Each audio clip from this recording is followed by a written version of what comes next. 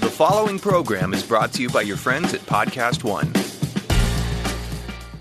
Pros like you know trusted brands have a hand in helping you nail the job. Start with Lowe's, where you'll find those brands and savings too. Stop in today and pick up a new Metabo HPT 1 3/4-inch 15-degree pneumatic roofing nailer for $20 less, now $269. And get a new DeWalt Tough Grip 52-piece steel hex shank screwdriver bit set for just $14.98, saving you $5. For even more ways Lowe's saves your business money, stop by the Pro Desk and talk to our dedicated Pro team today. Whatever you need to get the job done, do it right for less. Start with Lowe's. Offers valid through 11/6 U.S. only. Are you looking for a place to bet on the Super Bowl? You can bet the game for sure, but you can also bet every play. BetDSI has live betting through the entire game as it is played out to the final whistle. Also, you can bet on over 500 Super Bowl prop options with special bets like coin toss result, national anthem length, team and player to score first, halftime show antics, and more. And BetDSI has been paying winners for over 20 years, and it's a top-rated betting site.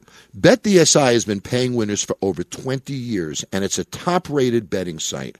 It has very user-friendly interface. It's a mobile site, so you can use it anywhere, and it has the fastest payouts in the industry. Simply play, win, and get paid.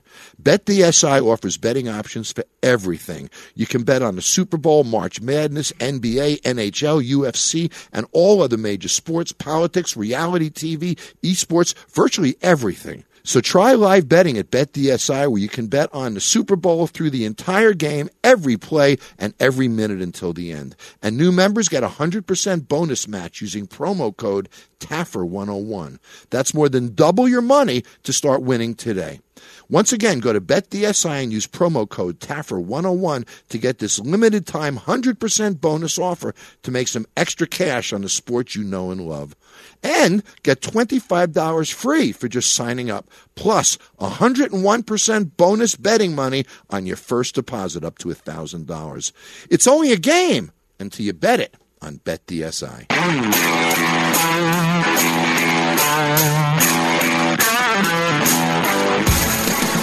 This is No Excuses with John Taffer. I'm John Taffer, best-selling author, bar rescue guru, and soon your new best friend. I've got a lot of shit for us to talk about, so stop making excuses and let's get started, because this gets real right now. All the way from the studios at Podcast One, here's John Taffer. All right, it's January 28th, and time for another installment of my No Excuses podcast. I must tell you, I'm pretty excited. I have one of my favorite reality hosts of all time to be interviewed today, Corey. Yeah, it was very interesting. Yeah, Jillian Michaels. And we're going to talk about not exercise and weight loss and all the obvious things. Jillian's been through some failure and some real transitions in her life that I think would be really meaningful for us all to hear the story. So I'm excited to have Jillian here. But before we even get going, I want to thank my sponsors, because without them, we wouldn't be here at all, Corey. So MyPillow, Quicken Loans, BetDSI, Robinhood app, and TrueCar. Thank you all for supporting this podcast and giving us an opportunity to get together every week. And before I get going, please hit subscribe at Apple Podcasts or go to podcastone.com or the Podcast One app, and you'll get your new podcast automatically every Tuesday. How cool is that? Well, I don't want to be political, even though I talked a little bit about dignity last week in a non-political sense and how professional politicians could get themselves into such a box where there's no bridge to the other side. And we talked last week about how, if we don't follow certain dignity and ground rules in the negotiation world, people don't sit down at the table. Nobody sits down at the table if they don't get dignity. So if the argument still goes on, the shutdown is over, and we're in now what I'm going to call maybe shutdown mode. So either they'll agree, they won't agree. I don't see a heck of a lot changing, so I'm guessing we'll probably be back in the shutdown. I see this personally as a major failure from all of our politicians, because of the basic in political activity and diplomacy is to never rob the dignity of your opponent to the degree that they won't come to the table. And that's just stupid. That just makes absolutely no sense. And that's what both sides did. And there's guilt in this. And this is a monumental political failure. And hopefully we get through it. But there have been failures like this in the past. And sometimes people say, we got past this. We've had terrible presidents. We've had great presidents. But America always survives. Well, we do, but we survive differently. I had a great story the other day I want to share with you. Many years ago, the railroad was coming through the Midwest, Corey. And when the railroad guys were working in the Midwest, they were determining if they were going to put all of the big stations in Chicago or St. Louis. So they went to the mayor of Chicago, and they tried to negotiate a financial deal for the trains to all go through Chicago, and he negotiated and gave them a pretty good deal. And then they went down to St. Louis, not too far away, and they negotiated a deal with the mayor of St. Louis to bring the railroad to St. Louis, and the mayor of St. Louis said, we don't need the frickin' railroad, man. We got the river.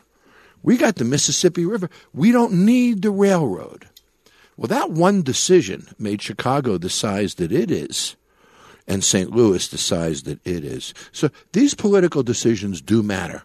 They impact cities, the size of economies, who goes to work, who doesn't, what industries get subsidized and get research to move forward. These are big deals. And when our politicians put themselves in a box, we should all say, come on, you should know better than that. So I wanted to talk a little bit today about success and failure. As we watch them all fail and hopefully figure out a way to recover, what are some of the greatest successes and failures in business, not in politics? And, does bad strategy, bad timing, do these things always equal bad results? And, is there a chance for our politicians to recover? Well, I was looking online, and I was thinking of what are the biggest mistakes that have been made in business, and there's a lot of them now. The mistake of St. Louis to turn down the railroad was a really stupid one. New York City made a terrible mistake when it let the New York Giants and the New York Dodgers go to California. That was a famous municipal mistake. So these things happen all the time, and when we take a look at what are the biggest mistakes that have happened in business, some of them are actually monumental.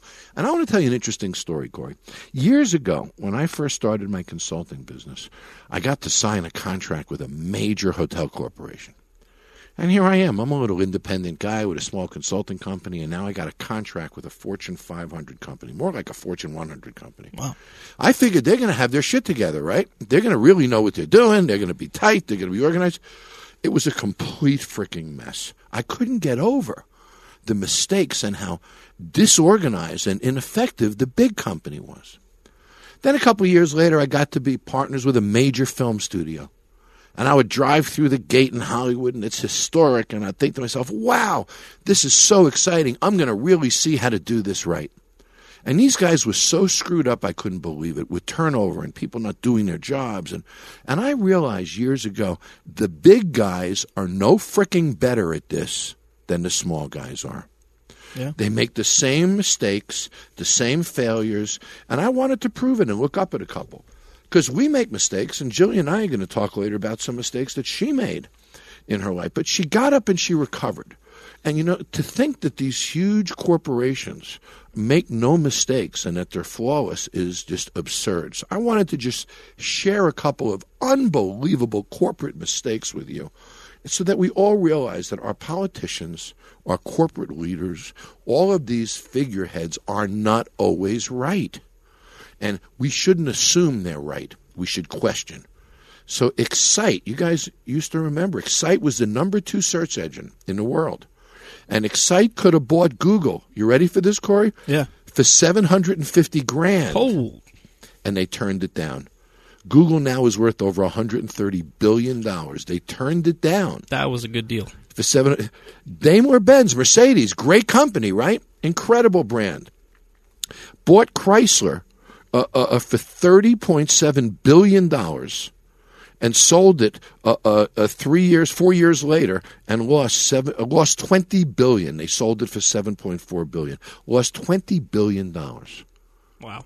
When you think of a camera company that doesn't exist anymore, Corey, does anyone come to mind? I can't say, no. How about Kodak? Remember that orange company? Everything? Oh, yeah.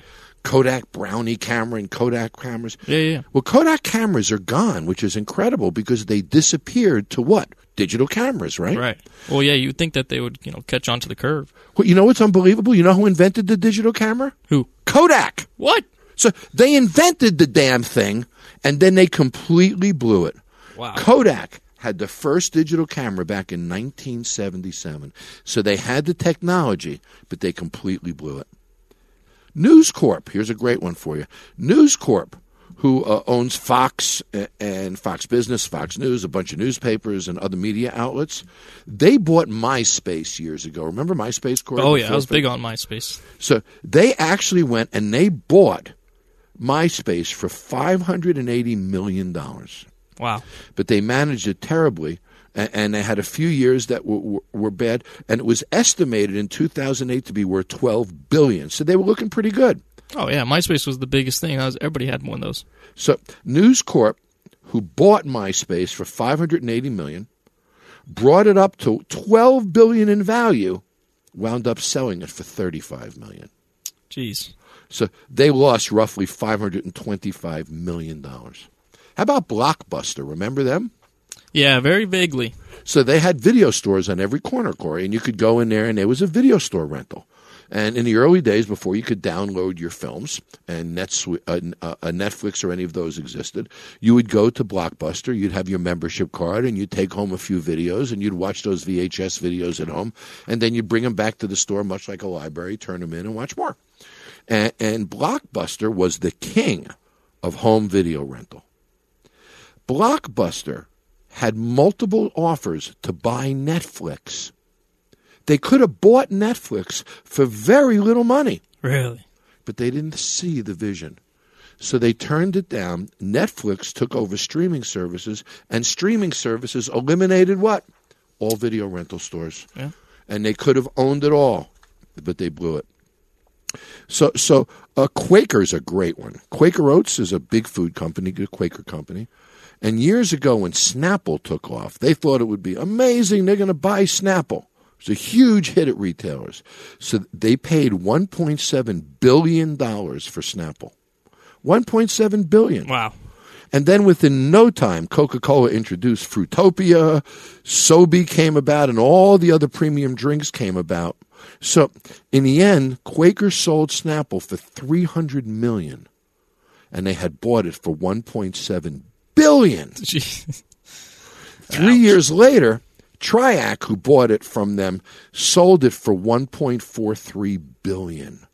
So Quaker blew it. They bought it for $1.7 billion, sold it for $300 million. 3 years later, the company they sold it to for $300 million sold it for $1.43 billion. Touché, Quaker. That's about as bad management and decision-making as you can possibly make. And they're supposed to be the big boys? Right. They're supposed to be the ones who know what they're doing. So, you know what? Mistakes are a large part of life, and it isn't the mistake that we make, it's the recovering of those mistakes.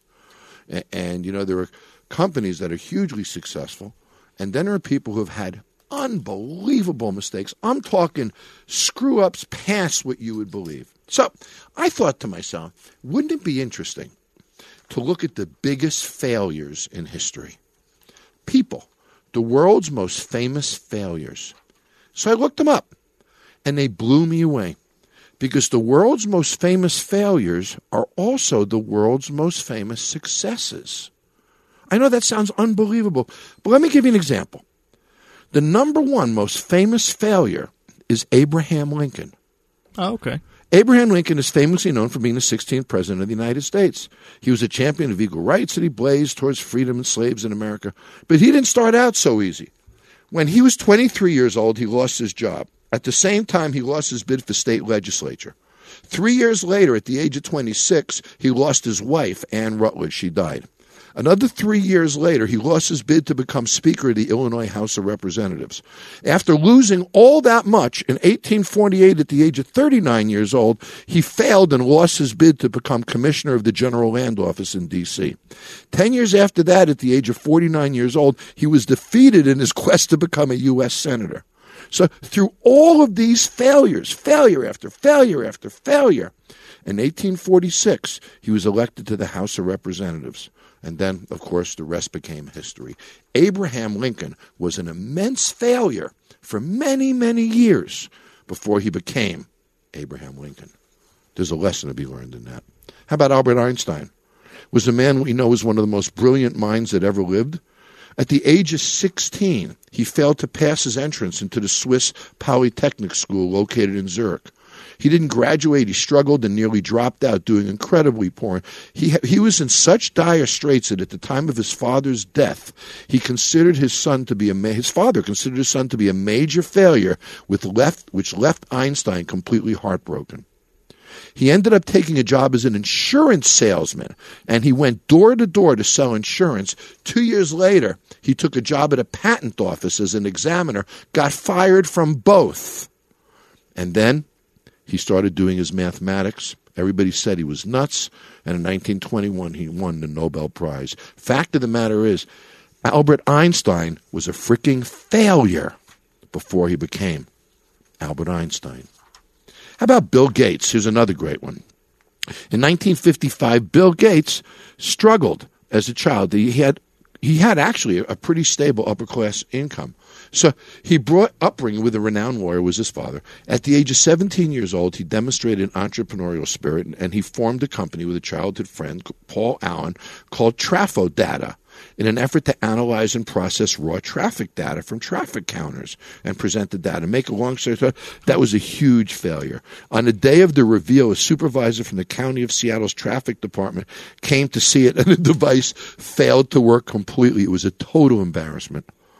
In 1973, he enrolled in Harvard after scoring a near-perfect SAT score, but then he dropped out to start Microsoft. For years, Bill Gates was a failure for years until he became Bill Gates. Even Charles Darwin was an incredible failure. His life was a major failure by even his own father called him that. He dropped out of every university. His father said, "You care for nothing but shooting animals." He was a complete loser until he became Charles Darwin. Wow. Charlie Chaplin. In England, Chaplin's, he was born into poverty. His father abandoned him at age 2 years old, leaving his mother with no income to support him. He made dresses, and his father provided no financial support. When he returned from the workhouse where he made dresses, Chaplin's mother was committed to a mental asylum at the age of when he was 9 years old, forcing him to go back to the workhouse again.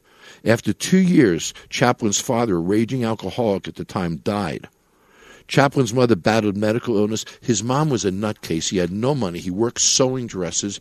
Charlie Chaplin was a failure before he became Charlie Chaplin.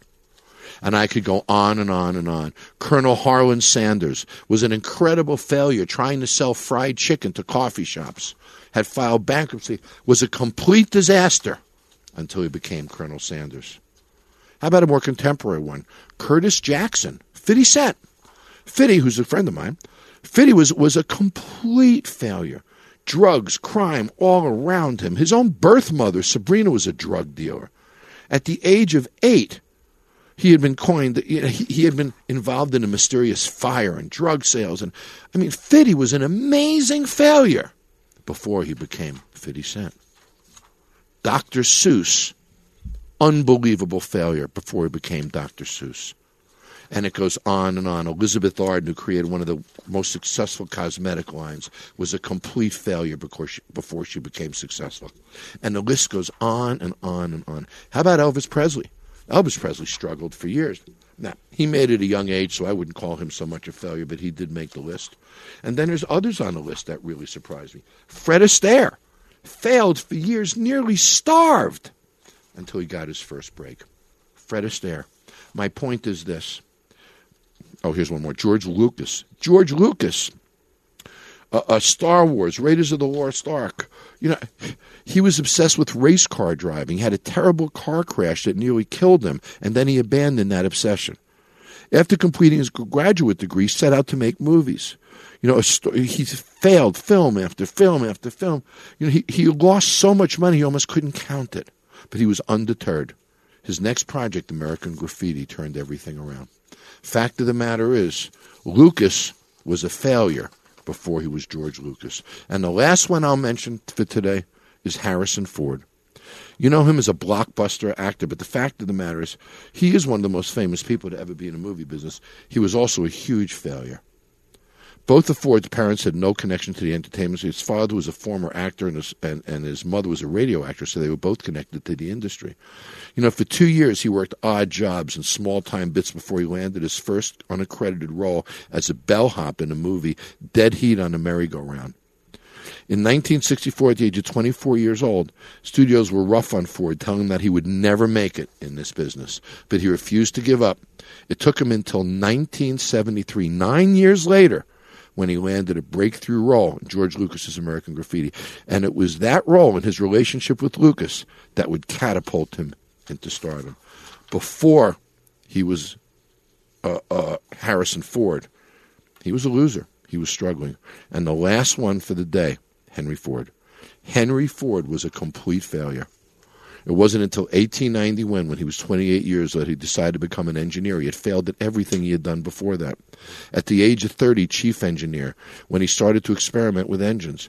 It wasn't until he was 35 years old, when he designed and built a self-propelled vehicle, that he started to be successful. In 1901, the company failed after an inability to pay back a loan to the Dodge brothers. And due to inefficiencies in the design of his vehicle, the company ceased operations, dealing a heavy blow to Ford. But in 1903, he gave it one final shot at the age of 40, and Henry Ford became Henry Ford. But before that, Henry Ford was a failure. So, the big ones don't do it any better than the small ones do. We all make the same darn mistakes. Every one of those people that I just called a failure are images of success in our society. Success doesn't have to come when we're 21. It can come when we're 40. Here's the point. I love the movie Rocky when he says, winning is all about getting up, how hard a hit you can take, and getting up and fighting through it and finding success.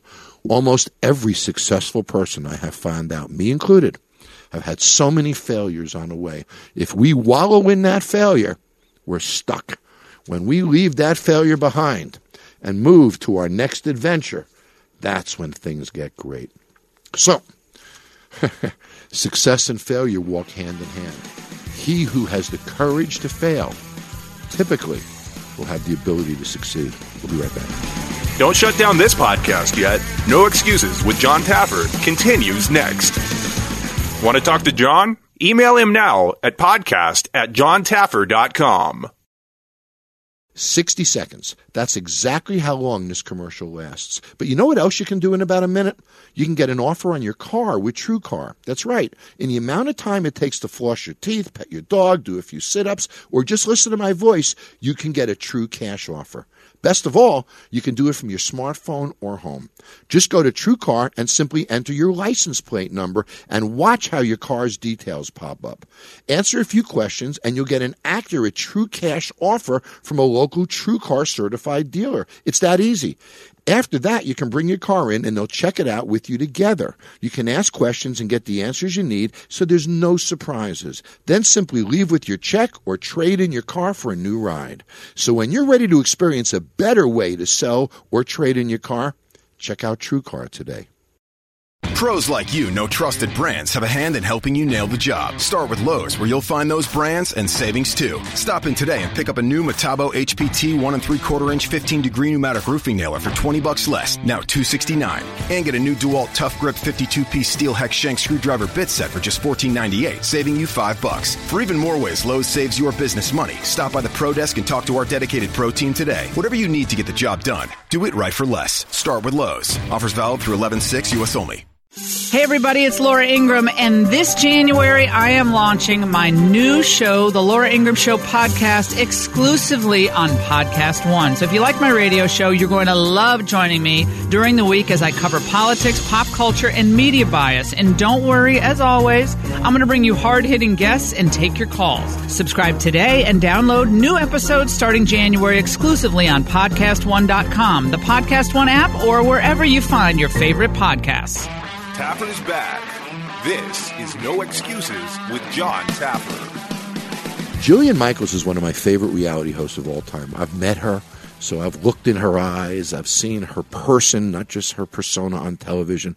You know, she's so real And her story is so inspirational that I couldn't wait to get Jillian on my podcast. And I don't want to talk about weight loss and exercise. I want to talk about Jillian. So, you ready to talk about you? Yeah, absolutely. Have you been? I'm guessing it's been a while, but you look great. Thank you. It's good. It's good to talk to you. I have so much to talk to you about, and I really want to talk about how you became you, because your story fascinates me and is such an inspiration to me. And I know so many other people. So, can I go back in your life for a couple of minutes? Yeah, please. So you grew up in California, and I know because I've met you. You were 5'2", and about 175 pounds when you were in school. Yeah, that's about right. and people made fun of you, right? Mimicked you, if you will. I don't want to put words in your mouth. I want to tell the story correctly. And at some point in your life, something triggered you to say enough. And you completely changed your lifestyle. Would you tell me about that moment? Well, to be honest, my mom had gotten me into martial arts when I was 12. And it wasn't because she was being proactive about my weight. I think that she felt like her and my father were going through kind of a crazy divorce, and she wanted me to have an outlet. So I get into karate at that age, and for the first time I was around individuals that were very supportive of me. You know, most were grown-ups or older teenagers. And of course there was no bullying in that environment, and it was the first time that I felt accepted in a social setting where I wasn't being picked on. So I was motivated by a group of supportive individuals. But over time, my martial arts instructor worked on me and educated me about food and fitness. And then the day came where I showed up with a bag of Cheetos. And I want to say I was like 13. And I mean, he lost it on me. And basically was like, I can't care more than you do. If you're not going to pick up what I've been laying down, I don't want to waste my energy and I don't want to waste my time. Go home, call your mom, tell her to come get you, go home. Wow. And so I called her on her little car phone. It was like, I don't know, 1989 or whatever. I'm not. And she came back, got me. And to make a very long story short, as I thought about what he said and the loss of, his mentorship and that environment was so great that it got me into martial arts. And that's kind of what really turned me around. Were you disciplined before that? Oh God, no, not at all. So not in any aspect of your life. So really, martial arts pulled a desire for you to be more disciplined. Is that fair? It gave me a sense of confidence and strength. So, hence the reason that I utilize fitness as a tool to empower people. Because when you're strong physically, it transcends into other facets of your life. And when you're kind of in an environment where you don't have a choice but to be disciplined, and then all of a sudden you see you can be disciplined, it opens up an infinity of possibilities regarding what you think you're capable of. Did you know that you would be in the physical training industry at that point in your life? Did you know it would always be a part of you? No, absolutely not. I fell into it completely. I was training for my black belt when I was 17. Wow. And people would come up to me at the gym and ask me how much I charged. For a little while, I was like, for what? and I was like delivering pizza for $5 an hour. And you were a bartender, I believe, right? I was. I had gotten a little fake ID when I was like 19 and was bartending at night and training during the day. And my mom got me my first little training certification. So I started that at around maybe when I just turned 18 years old, and I just fell into it. Wow. So obviously you fell into it. You started to love it. And, I find it fascinating how you've built such a powerful media career around being so who you are. And as one who's had reality TV, and you know that for about 8 or 9 years, I've had my shows. The only way to be successful in the television business is to really be authentic.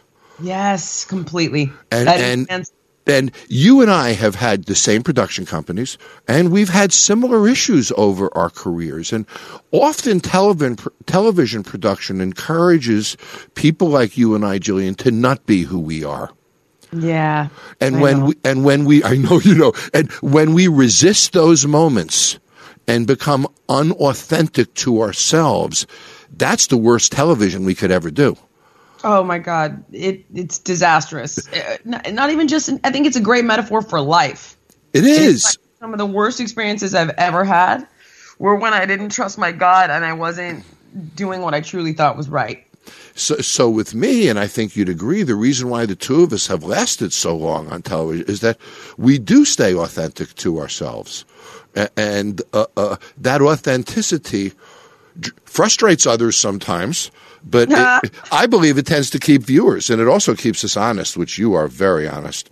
So, I agree. So okay, so now you ease into the personal training business, and you open your first facility in Beverly Hills. What was it? Yeah. Sky Sport and Spa in Beverly Hills. So, how did you? You know, I'm a business guy. How did you get the money and the capital and the plan? And talk to me about opening your first business, because that's exciting. Oh my gosh, man! I was so scared. So. It actually, between 17 and 29, which is when I finally got that place open, I had a moment in my mid-20s at about 24 where I got very caught up in the shoulds of life. You know, you should have a real job. You should. So I end up segueing into the entertainment industry, first as a PA, then in the mailroom, then an assistant. And then I ended up becoming a little junior agent at a place called ICM, International Creative Management. And to make a very long story short, I've never been less happy and I've never made less money. And I end up, with my personality being what it is, getting blackballed, like, you know, she's never going to work again. So I'm 27 and I'm like broke, lost. I get back into training. But the time at ICM allowed me to build a very high-end clientele. So I get back into training, and these people knew me as being very fit, and they started working out with me.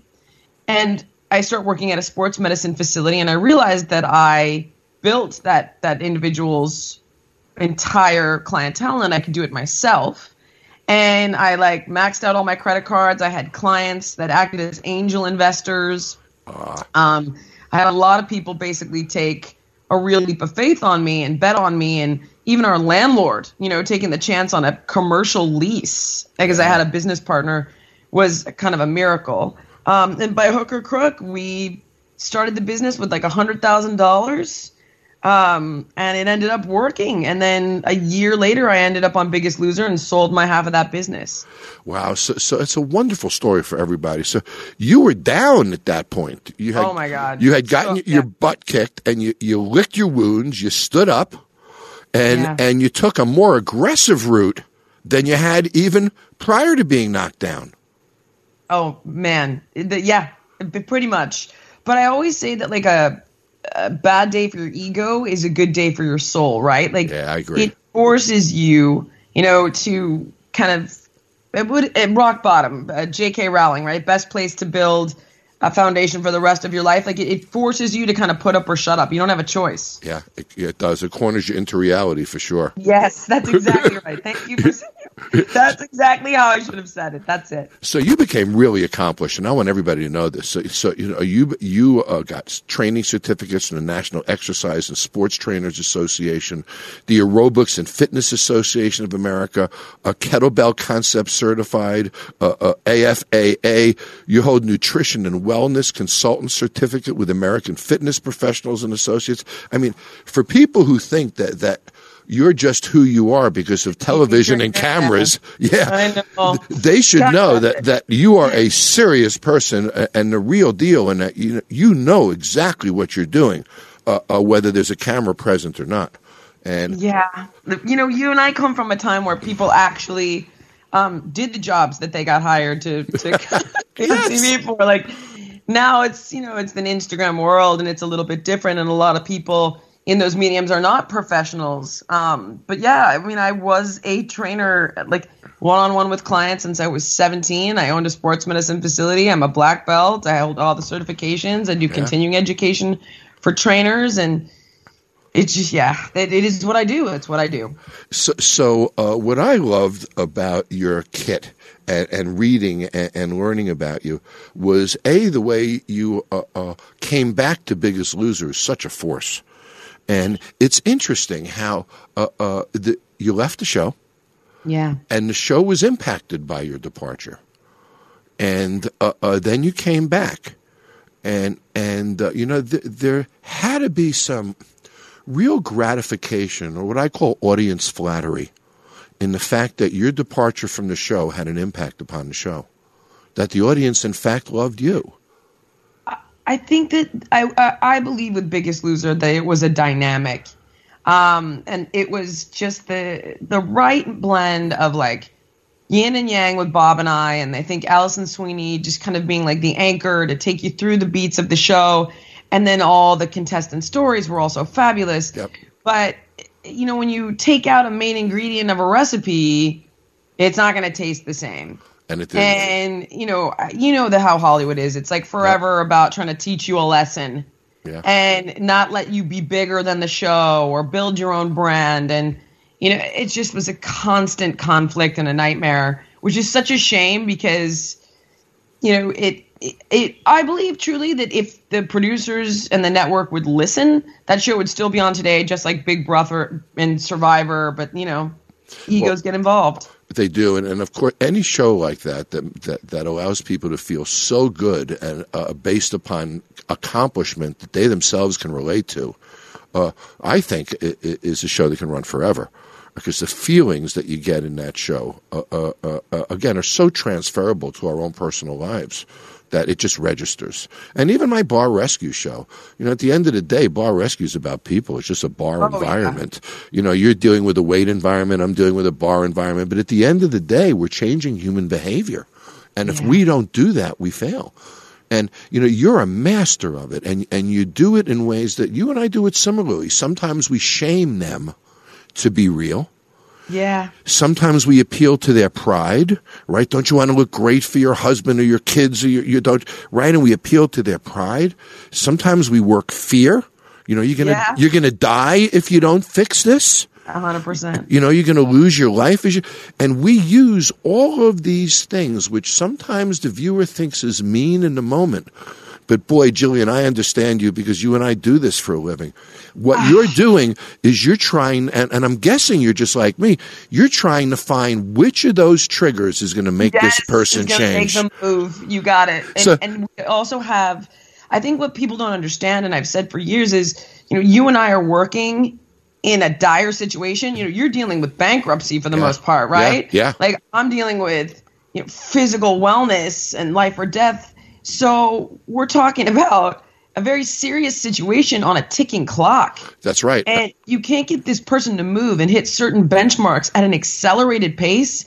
There is no hope for them. Yeah. And, to me, it was never about like, oh, I want you to like me. Or I want America to like me. I was very focused on getting this person to hit those benchmarks before that clock ran out. And so I know you of all people actually understand. I do. And for me, I have 4 days. And there's this, I say it, boy, it's funny to have this conversation with you. I have this clock ticking in the back of my head. And if I don't get them to a certain point after the first day, the second day, the third day, I'm going to fail. So I hope I'm going to get that hug at the end, because it's going to get ugly between now and then. And I just hope I get the hug at the end and they realize that I meant well. But that clock doesn't stop for us for a second, Jillian. And it's interesting how reality TV works that way, because that's not real, that clock. You and I would have more time in life. That's what I've said 1,000 times. I'm like, you realize that in everyday life, if you're in the gym and you do happen to be with somebody who is 500 pounds, or you do happen to be working with somebody who's on the verge of complete financial destruction, like the hope is that you at least get a month, 3 months, a year to stick with them, to turn them around. Like a therapist can gradually help somebody come to terms with something. We don't have that luxury. No. And, for me, it was like, okay, number one, I need them to have a rock bottom moment where they're no longer in this kind of comfortable numb, and they appreciate that the way they've been living is far more painful than the fear and the work associated with where they need to go. They need to take responsibility, because if they continue to play a victim, then they're fundamentally disempowered to change. And at one point or another, by hook or crook, they need an accomplishment in that gym, whether it's I ran a half a mile or I did my first push-up, because it allows me to say, look, this is the reality of achievement and accomplishment. You were successful here. You did something you didn't think you could do. So what else is possible? It kind of shatters those limitations of perceived competency, right? Like what else am I capable of? So you and I go at this exactly the same way. It's fascinating. But that compressed time, as fake as that is, creates unbelievable reality. And what people should understand is Jillian and I are placed on this artificial stage. Time is compressed. There's cameras around us. But in those moments, what happens is completely real. And it's the cast reacting to the pressure. It's Jillian and I reacting to the pressure. It's Jillian realizing, oh my God, I'm going to run out of time. This person is not going to succeed, and pushing harder and harder and harder.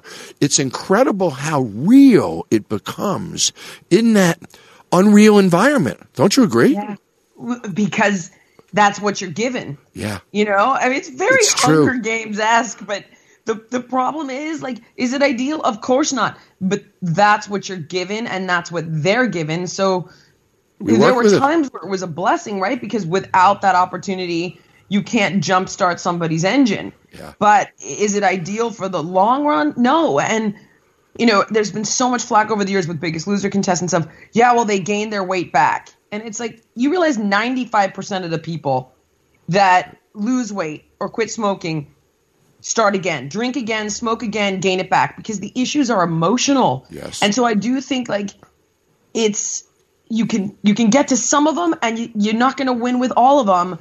And the time doesn't help, but at least you have an opportunity to get to some of them and help some of them. And I feel the same. And I feel the same. I track at about 70% success from failures. That's huge. Do you know it? When the lights turn off and the show wraps, do you know who's going to make it and who isn't, or who's going to retain their weight loss and who's not? Yeah, Me too. I can call it almost every time, and it's interesting how we feel it. We know when what has happened with them is behavioral, or what has happened with them is truly inspirational and within them. More in their character than their behavior, if you will. It's so true. And, I can only speak to weight, right? But when somebody is eating so much that they're, 200-300 pounds overweight, it's not because they love Twinkies, right? And it's not because they're lazy. It's because this behavior has afforded them something very significant for years and years and years, whether it's a connection to a loved one, whether it's control, whether it's defense, who knows? Yep. But giving that up is psychologically terrifying. And whether or not they're going to be able to make that sacrifice and deal with all the wounds that weight loss is going to bring to the table. And some of them need, years of therapy to get through that. Like, you can teach them diet, you can teach them exercise, but you can't take that pain away. Some you can help, some you can't. And that's the reality of like what, weight loss, to be fair, and weight gain. I always say that people like you and I, we have to change. We can't just change what they do. We have to change the way they think. Yes. And, that's our biggest challenge, because you can do that with me over weeks and weeks. We can work together. You can just keep feeding me information and data and logic and reasons and motivations, and you can start to change the way I think. We both know that because we do that in our real non-TV lives. The challenge is, can we really make somebody think different in just a few days? And that to me is the biggest challenge of my TV work. And I'm sure you agree. Didn't it make you better as a trainer? Because when we got good at it in such condensed and emotional situations, don't you think we're better at it now in more normal situations with that experience? I would say absolutely. It definitely forces you to hone your craft, right? Yep. And become meticulous about the steps and your system and your program. Yep. Because you just, as you said, you don't have a choice. And you see very quickly, like, what works and what doesn't, and which approach to take and which tool to pull from the toolbox to use on which problems. And I think, you're absolutely right. When you're put in that, it's like forged by fire, you know? Yes. You're that much stronger and smarter, in my opinion. Yeah, and you learn to think on your feet. Okay. Yes. Okay, let's put TV and training aside and everything. I know that you're involved in a lot of charities, and I know that you're big on animal welfare causes, as am I. So I'd love to talk to you about what are the things that so occupy your time and your heart when you're not working on the things that we all know you for. Over the years, when it comes to charity, I have pretty much not had an identity. And what I mean by that is, like, I don't align with one specific charity. It's like animals, kids, cancer. Yep. Like, what do you need? I mean, I just, you get the request, you do it. Like, hey, we want you to meet with Mayor de Blasio about carriage horses in New York, and I'm like, okay. Or sure. You get very focused on certain campaigns that certain charities ask for help with, whether it's the Alliance for a Healthier Generation, which is helping kids become more active and more fit, or Stand Up to Cancer, or the Dave Thomas Foundation, helping raise awareness about children in foster care and trying to get more people to adopt out of foster care. For me, I feel that, that another quote, right? To whom much is given, much is required. Yeah, I agree with that. It's a responsibility to leverage your celebrity in a way. I'm just like you, by the way. I'm on the board of a Keep Memory Alive, which is an Alzheimer and our Cleveland Clinic of Nevada, and I'm involved in a number of boards like that. But to me, it's not my identity. When somebody calls, if I think I can make a difference, I'll say yes, and I'm guessing you're the same way. Yeah, I will. If I think I can be helpful, and only recently have I just gotten involved with the UNHCR, which is the United Nations Refugee Agency. And this I'm hoping to really do a deeper dive on. So we're planning a trip to the Congo, actually, the Democratic Republic of the Congo, in March. And they've been giving me a pretty thorough, intense education on the refugee crisis globally. And the goal is to become bigger than ever. It's 70 million people all around the world. It's devastating, and there's so much misinformation out there about these individuals and their struggles and who they really are and what they're really running from and what the solutions could potentially be. And so that to me is something that I really would like to be well versed on and very outspoken, and see if I can do more than a Facebook campaign. You know what I mean? Yeah, I do. I do. Or just write a check, it's that, and that's something that I'm very focused on for 2019. Well, if I can be helpful, please let me know. That's certainly a great purpose. And there's a lot of suffering, and we got to put faces on these people so people understand it. And tell their really stories. Important. Absolutely. Exactly. And when people don't know the story, they don't relate to it. It's not at all. Absolutely, I agree. Okay, so I have two questions here that actually came from listeners. And the first one we sort of talked about, you push people to their fullest potential. Who pushes you? Do you push yourself? God, I mean, I do, but it does take outside individuals to really pinpoint when you're engaged in destructive behavior, right? Whether it's in relationships or really, which is where I could use the most work at this point in my life, is trying to grow as a person with regard to being more vulnerable. And, that's really my Achilles heel, I would say, at this point in my life. It's interesting as a celebrity and as somebody, it's funny, you're 5'2", but you're bigger than life to so many people, right? Because of television and the hero shots and the imagery and and I have this. I'm sure you and I relate on this issue. Sometimes it's hard to be the Jillian Michaels that everybody expects you to be. Sometimes you want to let your hair down. You want to have some sweats. There might be a day where, son of a gun, you're going to take a bite of a piece of chocolate cake. And if anybody ever sees that, they're going to go crazy on you. So do you agree that puts a pressure on us? Man, it's I would tough. say that it's basically like living with a target on your back. It really is. That's what being a public figure is.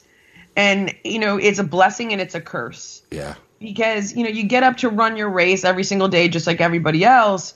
But when you're so busy playing defense that you rarely get to play offense and do so much of the things you love because you're so busy fending off bullshit attacks and haters. And it's just that it comes with the territory. But yeah, it can be grueling. So what I love about you is you are tough. And in your bio, and I've never seen this before, this is how honest you are. There's a section on controversy. You're going to laugh. In your bio. And I love the story of you were the subject of a critical article in the LA Times. Where they actually said you're not a real fitness trainer, your certification, and you stood up and you said, no way. And would you tell me that story? Because that's a great story about just sticking up for yourself. Yeah, it was, it was years ago now, but somebody wrote like an op-ed piece in the Los Angeles Times saying that I was an actress, not a trainer.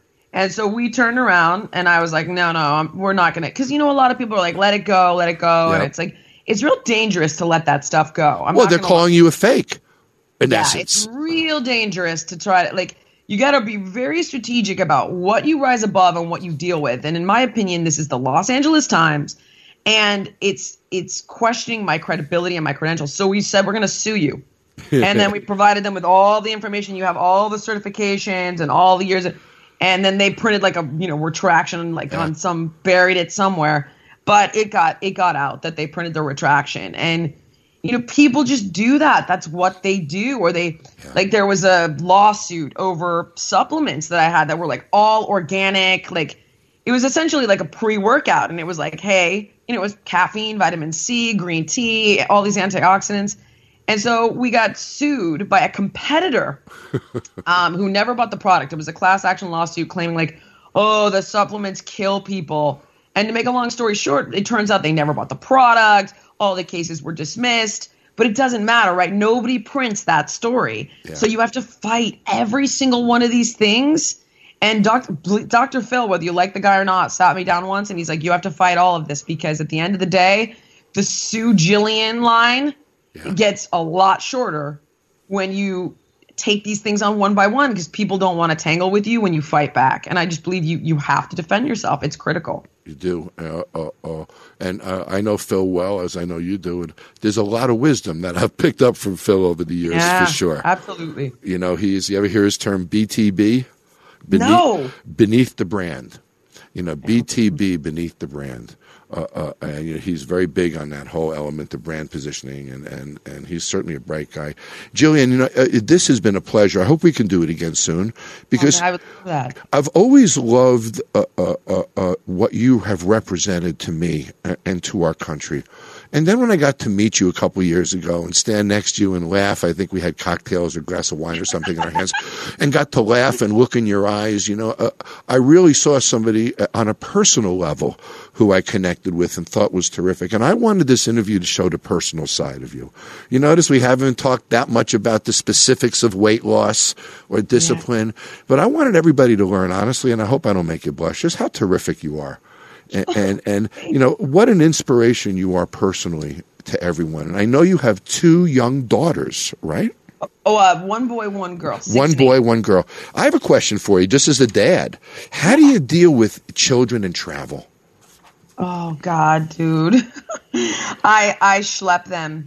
And I take them every moment that I'm home. So literally, it's like every single day that I'm home, I have the kids. Right. And then some of the time I'll take turns like schlepping one and then schlepping the other. Yeah. And it's not ideal. My daughter just went with me to New York and Toronto for 4 days. Wow. And, she was on her iPad a lot and we did her homework on lunch breaks. But I think it's better than nothing, and you just do the best you can, and you make the time you have with them the best quality. and that Yep. and that hopefully makes a difference. Well, my daughter's 30, and I just learned a couple weeks ago, she's going to kill me for saying this, that I'm about to be a grandfather. Oh, So that's a really cool thing for me. But, it's interesting. I traveled all those years when she was growing up, and we didn't have fax machine. I mean, we didn't have a FaceTime and things like that. She would fax me her homework when I was in Asia, and I would wake up at 5 in the morning, which was 5 in the afternoon her time, and do her homework with her over the phone every day.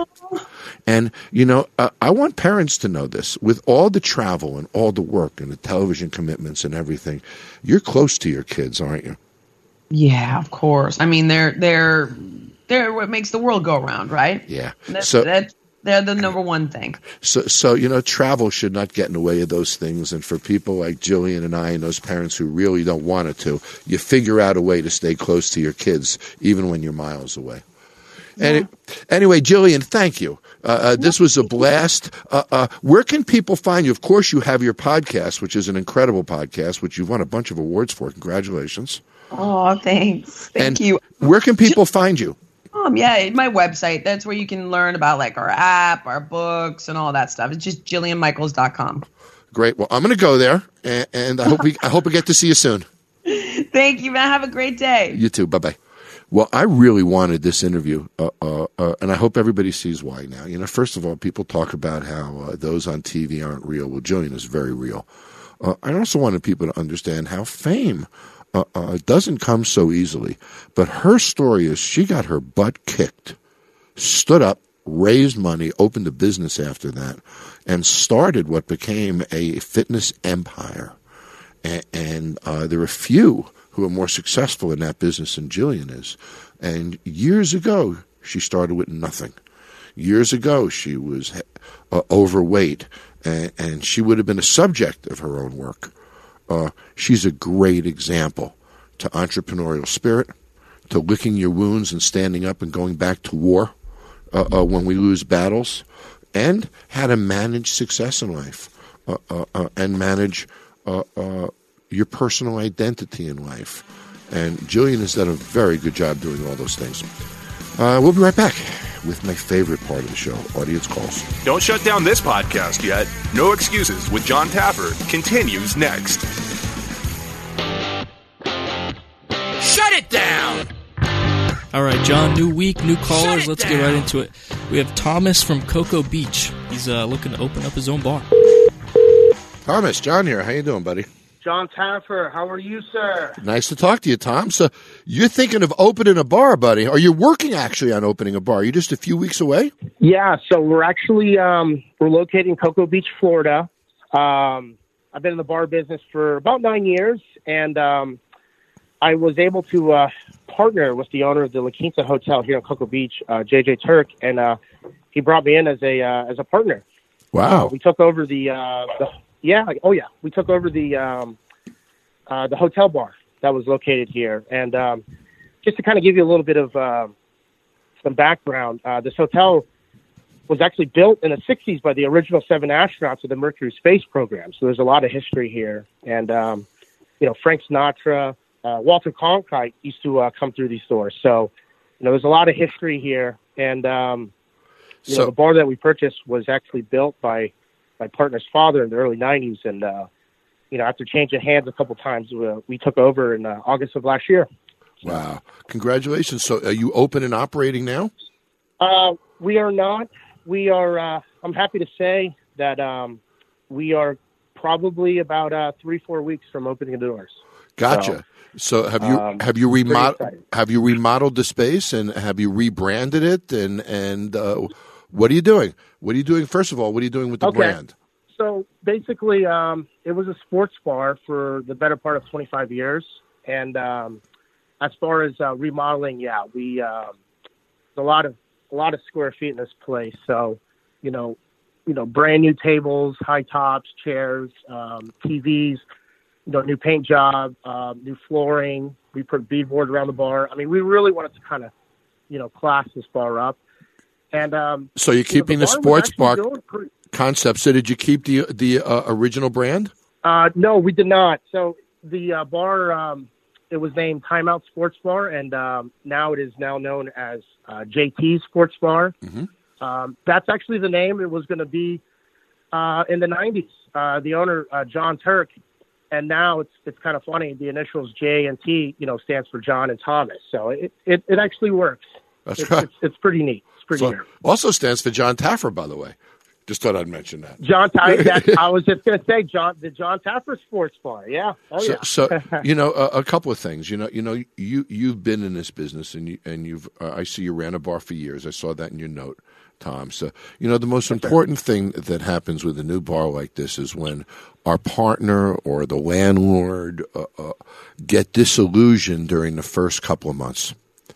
And that can be a really powerful impact upon the business. So keeping opening energy is really important. Here's what I would do. Here's the way I've opened this. I would open this place for you. First of all, I would make sure I have all the POS systems that are necessary, all the accounting systems. I'm a huge believer in those controls. You can get all those for free today. You don't have to spend a dime to get a world-class POS system. You can they'll put them in completely for free today. So make sure you have that system in place so you can track your labor costs. They should sign in on that. They should sign out on that. And that's critical. The most important thing is that you open it correctly. Now, if you're opening in a few weeks, you're opening a sort of still in season, but you're starting to hit the back end of season there. Now, I've had friends that have come down to your part of the country to open their bars in September to capture season or October. And instead, they fell behind and opened late February, early March, missed season, and never made it to the next year. So I want to caution you on what you're going to do off season, because what happens to you is you're not going to have the season to fill your bank accounts before you go off season. So that would concern me down there. So you have to open with a bang for the locals. So the way you do that is where people blow it is they think you market to tourists. You don't. You market to locals, and the locals will tell the tourists. That's the way it works. You don't listen to a radio spot when you're in another city and choose a bar. You ask the guy in a hotel what bar to go to, or the cab driver what bar to go to, but you don't respond to an ad on the radio to go to a bar or a restaurant. So that's one. Two, you got to open it with a bang. Here's what I would do. I would wrap that building at the entry to that building in white sheets, top to bottom, roof to sidewalk. I'd put Top Secret on those sheets in red paint. I'd take a picture of you, John, and two armed guards in front of it, holding rifles, and take a picture of it. I'd send that picture to the local media. I'd let thousands of cars drive by and see that building wrapped in white sheets with Top Secret on it, day after day after day. I would not tell anybody what you're doing inside. I would try to hide it. I would take the attitude, if I tell you, I got to kill you. So I'm not going to tell you. I would play the Top Secret game to the max. I wouldn't let vendors in certain areas. I would play it as high as I possibly could. Then 10 days before I open, I would put up a sign, opening in 10 days with Velcro. The next day, I'd rip the 10 off. It would say 9 days, 8 days, 7 days, 6, 5, 4, 3, 2, 1. And you watch what happens opening day. And that's without buying one ad anywhere. So, it's actually funny you say that, because we've actually been treating this operation pretty top secret. I've always kind of, I know the power of social media, right? So my last bar, I ran the Snapchat, the Instagram, the Facebook, and including all the rating sites like Yelp and TripAdvisor. So, as far as drumming up business, it's I've always, said it's very organic. I could post up, just a 10-second clip on Snapchat, the bar is busy, and then people say, oh man, Thomas's bar is busy, let's go there. This time around, I barely posted anything, so it's kind of a way to, you can have a lot of fun with that. Kind of build the anticipation. Get some buzz. You get a little buzz. Get the market talking about it. It's some fun for you and the owners. It can be an awful lot of fun. Have the employees play around with it. I'm sorry, I can't tell you what I saw. It's top secret. Make a big deal out of it. The other thing that's really important is, when you open operations like this, so many times bars are like football games. Vince Lombardi used to say this. He used to say he never lost a game. He just ran out of time. So many bars could be profitable, Tom, if they just had another month or two to get their act together, but they ran out of money too soon. So, you want to watch your labor costs like a hawk. You don't want to spend one dime more than 25% on your labor cost every week. If you do $1,000 in sales, buddy, you got to spend $250. End of story. You can't go higher. And those are the kind about 25%. Yeah. You have to manage that every day, because if the first week of the month you ran 35%, you better adjust it the next week to come in, because a bar typically has to achieve three things to be successful. One, the revenue must be 10 times the rent, or the bar will not succeed. And that's just because of the nature of an operating statement, with marketing expenses and administrative and general expenses and product costs and labor costs and all those other costs that go along with operating a bar. So if you're spending $5,000 a month in rent, for conversation's sake, you got to do 50, or you don't stand a chance. So you must do 10 times the rent in sales. So what is your rent? The rent is I'm not really sure the number yet. It hasn't been finalized.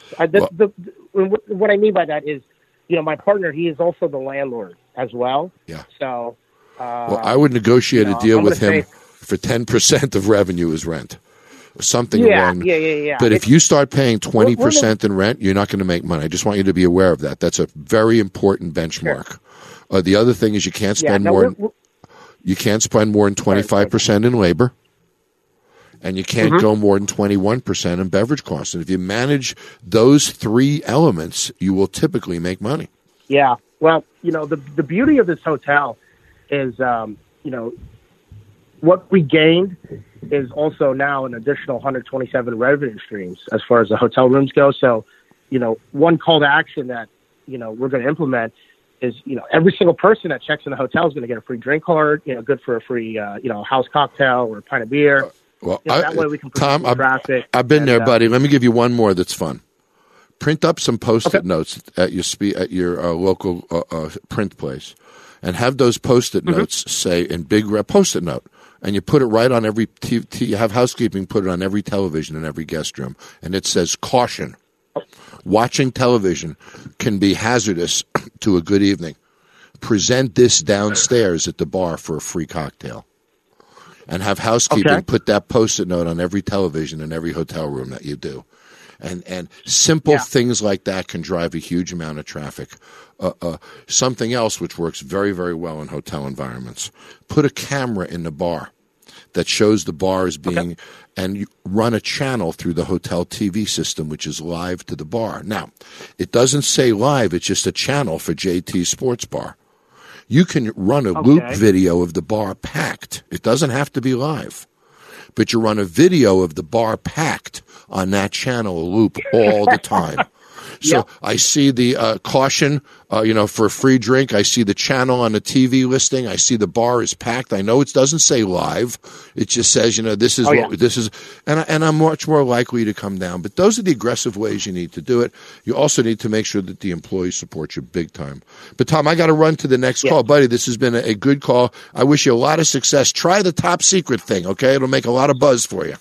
I will, John, and I just want to say I love listening to you on Part of My Take as well, man. Thank you. You absolutely killed it. By the way, for all of those Barstool sports fans, he might kill me for saying this, but Dave Portnoy and I have an announcement to make. I guess we'll probably make it at the end of the week, but we're working on something together, and we're happy to tell everybody about it. So everybody should watch out for that in the Barstool world. But anyway, Tom, take care, buddy. We'll talk again. Take care.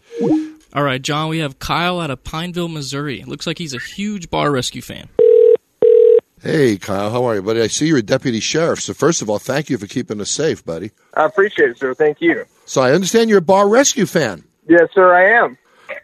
My kids and I watch it every Sunday. That's great. I'm happy to hear that. Well, I see you sent me some questions. You want me to just talk? The first one was, what was your biggest challenge in life that you've ever faced? Is that the list, Kyle, that you're talking about? Because I got it right. Great. So the biggest challenge I've ever faced in life, I got to tell you, was probably being a father. And you can relate to this. I'm a young man. I get married, and suddenly, I'm staring in the eyes of this baby whose entire life is dependent upon, my ability to provide for them. I think that was the biggest challenge I've ever faced. And I got to say, being a news anchor on Fox Business wasn't exactly easy either. I did that a couple of weeks ago as just the other side of the spectrum. But I think, the fear of being a father and really being able to step up as a father was probably my biggest fear. And the second one you asked. Go ahead, please. I definitely hear that. Being a father is, I've had my kids full time for 11 years, and being a single father, and it's definitely challenging, but it's definitely rewarding at the same time. Yeah, it sure the heck is. So your second one was on Back to the Bar episodes. Have you ever had past bar owners escorted off the set? I think one time, Kyle, the owner of the comedy club in Scottsdale, Arizona, got a little heated. And I think he stormed off the set, but I think he was eventually escorted out of the building. But I don't do the escorting, so I'm not totally sure what happened after he stormed off the stage. But he was not a happy camper, I can tell you that. I gotcha. What was your next one? I think. Sorry, go ahead. So the next one, what has my biggest achievement in life been so far? Honestly, the opportunity to talk to you and other people like you is the greatest opportunity I've ever had because of Bar Rescue. I get to talk to people like yourself.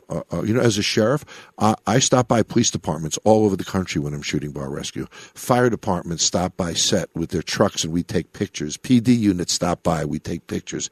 I get to interact with thousands of police officers and firemen around the country just because of Bar Rescue. I get to impact with business owners and interact with business owners. And that's, I think, the biggest honor and biggest achievement that I've had is the fact that, Kyle, that you have a desire to talk to me is very flattering to me. And I think that's my biggest achievement, buddy. You're it, as an example. So, we'll definitely appreciate that also. And all right, let's see. We're on a roll here, buddy. Let's see. Your next one was why did you start rescuing bars? What was the biggest challenge in your first bar rescue? I didn't really expect to start rescuing bars. I started tending bar when I was in college. And the lesson really for your son, Michael, is that, life changes. And, I'm not sure if you wanted to be a sheriff when you were 12 years old, Kyle. That just evolves in your life. But, sometimes we wind up doing something very different than we ever expected. I went to college for political science. And I started tending. Well, I'm glad I didn't go into that business, by the way. And I started tending bar, and I fell in love with the hospitality industry. And then I became a hotel general manager and a food and beverage director in a resort. And then I started helping some friends with bars, and one thing turned to another. But the lesson for Michael is, be excited about what you want to do, but always keep an open mind, right, Kyle? Because you never know what life opportunities life's going to give to you. Yes, sir, and definitely the chances you don't take be missed opportunities. That's exactly right. All righty, your last question was, what was the most hardest rescue we've ever done? And this is from your 16-year-old Christopher. Probably the toughest one I've ever done was, and it was years ago, Pirates was a very difficult episode to do. I remember that episode. Because they were so resistant upon being anything but playing pirate. But the most difficult ones for me have always been with the married couples. And the ones that are the most touching to me are the hurricane. Now, Operation Puerto Rico, I'm sure you saw that one, Kyle. That's the most meaningful bar rescue episode I've ever done. A matter of fact, I was there 2 weeks ago. We were taking some pictures together. That one meant the most to me because these are good people, Kyle, whose lives were destroyed by a storm. They didn't drink themselves to that situation. They didn't spend all their money. They weren't irresponsible. As a matter of fact, they were all the opposite of those things. And their business got leveled by Mother Nature. So when I can come in and really help somebody who sort of legs were cut out from under him, that's the most rewarding of all, Christopher. Anyway, I hope that does it for you. Did you see Operation Puerto Rico, Kyle? I did. I actually follow that bar on their Facebook page, and I see all their photos. And I did see from your recent visit there a few from off your Facebook page, and I did see it. I really enjoyed that. Yeah, it meant a lot to me to get those hugs, buddy. It's the best part of Bar Rescue is that hug at the end. Anyway, Kyle, say hello to your kids for me. I appreciate it, John. I appreciate your time, and thank you for this opportunity to speak with you. My pleasure, Kyle. Stay safe out there, buddy. All right, John, this is going to be an interesting one. We have David from Philadelphia, and he's looking to open a bar arcade. Oh, like hey, David, how you doing? Great. How are you? Good. So you're opening like a bar with a game room in it, so to speak? Yeah, so they're popping up all over the country, Yep. Major cities usually. It's Yep. like Pac-Man, Galaga, stuff that, Sure. 80s, 90s nostalgia that they can hang their hat on in terms of, defining their brand. But first-time bar owner, like I said, it's going to be opening up here in Pennsylvania. We're going to call it Coin Arcade Bar. It's on Instagram. And everyone I'm running into, everyone and their mom is telling me, you're going to need cameras here and there. You're going to need cameras you're going to get stolen from. I would never open up a bar. All you're going to do is get stolen from. They're going to rob you blind and smile to your face. So I'm asking you, you're the guru, you know about this.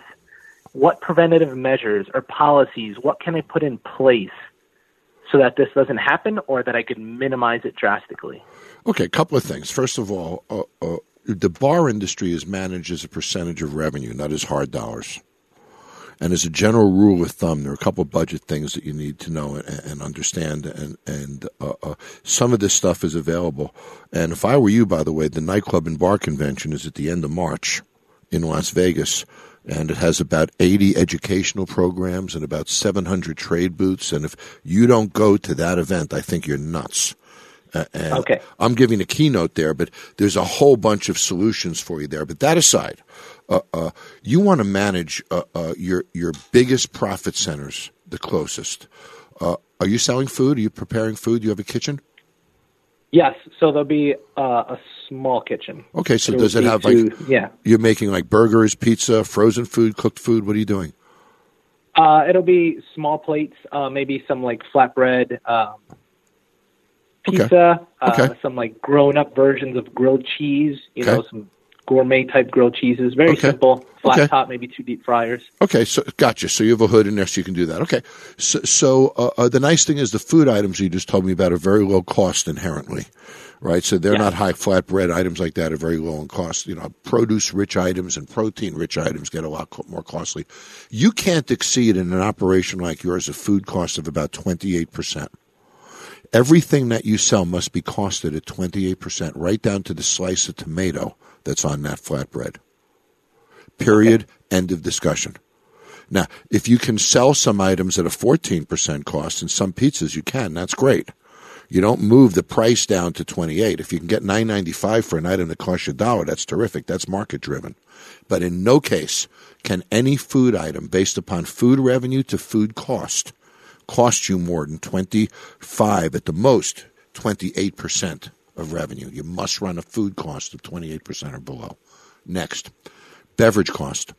Beverage cost is going to be your biggie, and that's the one that's the scariest thing to do. You see, if you use flatbreads and you buy them in a bag, you can count those flatbreads. You can put 20 on a line, and between your POS system and counting out the flatbreads, you can count out slices of bread if you want to. You can count out and par the cooking line so that if there's more of those consumed, you'll know it. So they can't make money on what they don't have to sell. So you can manage product in and out, but the ultimate measurement is as long as you're running 25% of food revenue, then you're fine. You don't care about anything else, David, as long as you hit that number. The next thing is beverage. Beverage cost is a result of three things. Beverage cost, or pour cost, people use both terms, is a result of spirits cost, which is, the cost for a vodka tonic. That tends to run between 14 and 17% of beverage revenue. Draft beer should be costed at about 22%. Bottled beer will be costed the highest of them all at about 27 or 28%. The combination of those is beverage cost or pour cost. If you sell a lot of bottled beer, you're going to run a higher cost. You follow me? Because you're selling a lot of bottled beer and not a lot of spirits at a lower cost. If you sell a lot of spirits, then you're going to run a much lower beverage cost and you're going to run a much more profitable operation. So you need to have signature cocktails. You need to have things that move people from beer to spirits cocktails. That's where the most money is for you. Don't ignore cocktails is my point. That's why we have signature cocktails, and we manage costs that way. The combined beverage cost can never, David, exceed 21%. It can be a lot better if you sell a higher percentage of cocktails than beer. So we talked food costs, we talked labor costs, we talked beverage costs. The next one is labor cost. And this is the one that'll really get you. You can't spend more than 25% of total revenue on labor, period, end of discussion. By the time you put FICA and other charges on top of that, you're running about 32%. If you run real, raw, 25%. You follow me? Mm-hmm. Think about this, 32% labor cost, 21% beverage cost, 30% food cost. Your rent is about 10%. There's not a lot left. If any of these three categories, food costs, beverage costs, or labor costs, get out of whack, then you're in big trouble. Now, labor costs is easy to manage because you can manage it by the day. If I'm going to do $1,000 today, I can spend $250 on labor. That's my 25%, not a penny more. If at the end of the day I did $1,200 on my $250 labor cost, I hit a home run, right, Dave?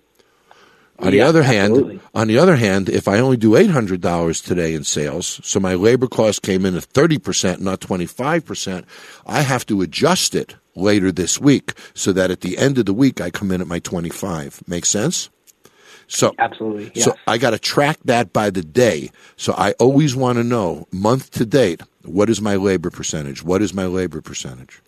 So you got beverage, you got food, you got labor. Those are the three biggies. One last thing is for budgets to work in a bar, they must any budget to work in a bar, you must attain a minimum of 10 times rent in revenue. If you can't do 10 times rent in revenue, then the other numbers aren't going to work. So that's your revenue objective. So if you're spending $2,500 in rent, you got to do $25,000. If you're spending $5,000 in rent, you got to do $50 in sales. Monthly, weekly, monthly. I'm giving you monthly numbers. Yep. Thank you. So as long as you have the marketing plans to hit that number, 10 times rent, can manage that cost percentage for food, beverage, and labor, then all the other costs, we just managed 80% of your costs. The other 20 are not the ones that are going to kill you. Yeah. Well, oh man, that's bar management. That's bar management 101. Now, and I mean this. Now, I happen to be chairman of it, but I don't own it. Really try to go to the nightclub and bar convention in Las Vegas. There's hundreds of promotions and marketing programs that you leave with. David, you got to have promotions. That's the bar business. And when I ran bars like you did, I had an activities director who wore a referee shirt, had a megaphone and an Apple box. And she would go into the game room and she'd stand in the Apple box and she'd fire up the megaphone and she'd say, Pac-Man tournament in the corner, $20 prize, let's do it. And everybody would line up and we'd have a Pac-Man tournament. We'd have a pool tournament. We had her managing. We called her, she was like the entertainment director on a cruise ship. But her job as activities director was to have constant promotions, contests, couples, singles, double elimination, single elimination, everything that we could think of to create activities around the games. We are in a promotional business, David. You are going to live and die promotion to promotion. By going to the nightclub and bar convention, you will leave with 50 promotions in your pocket. It will ensure the success of your business. Dave, you're crazy if you don't go, buddy. I hope that's helpful. Thanks so much. Take care. Good luck. I appreciate it. Thank you. Have a great day. You too. Bye-bye. Corey, it's always cool to talk to a new bar owner like that. And he's trying to do it right. And his note said he's using Esri Data, which is the same data service I use and stuff. But it's scary to go into a business without knowing those kind of cost structures. And people in a production business know they can't spend, 105% on anything. So right. I'm glad he had that conversation with me, and he sounds like he got it. I hope he does, because managing those three things is going to be the difference between his success and his failure. So please, if you're opening a new business, if you got a strategy or a plan and you want to be challenged, send a note to me at podcast@johntaffer.com. That's podcast@johntaffer.com. And you can be on the podcast with me, and I hope you do, because there's nothing I like more than your calls. I'll be right back. Don't shut down this podcast yet. No Excuses with John Taffer continues next. Want to talk to John? Email him now at podcast@johntaffer.com. Well, that does it for this week's No Excuses podcast. Next week, I'm really excited. Piff the Magic Dragon is my guest. Piff is an amazing entertainer, really dynamic guy, but his success story is worth hearing. So I'll talk to you all next week. Remember, no excuses. Okay, I got a personal favor to ask you. Corey, I don't ask for many favors, do I? No. Well, I think this is an important one. I need you to hit subscribe at Apple Podcasts. Go to podcastone.com or the Podcast One app, and you'll get your new episodes of No Excuses every Tuesday morning. Why wouldn't you do that, Corey? I don't know. Neither do I. So, go do it. Thanks for listening to No Excuses with John Taffer on Podcast One. Download new episodes every Tuesday here on podcastone.com, the Podcast One app, and at Apple Podcasts. Make sure to rate and review.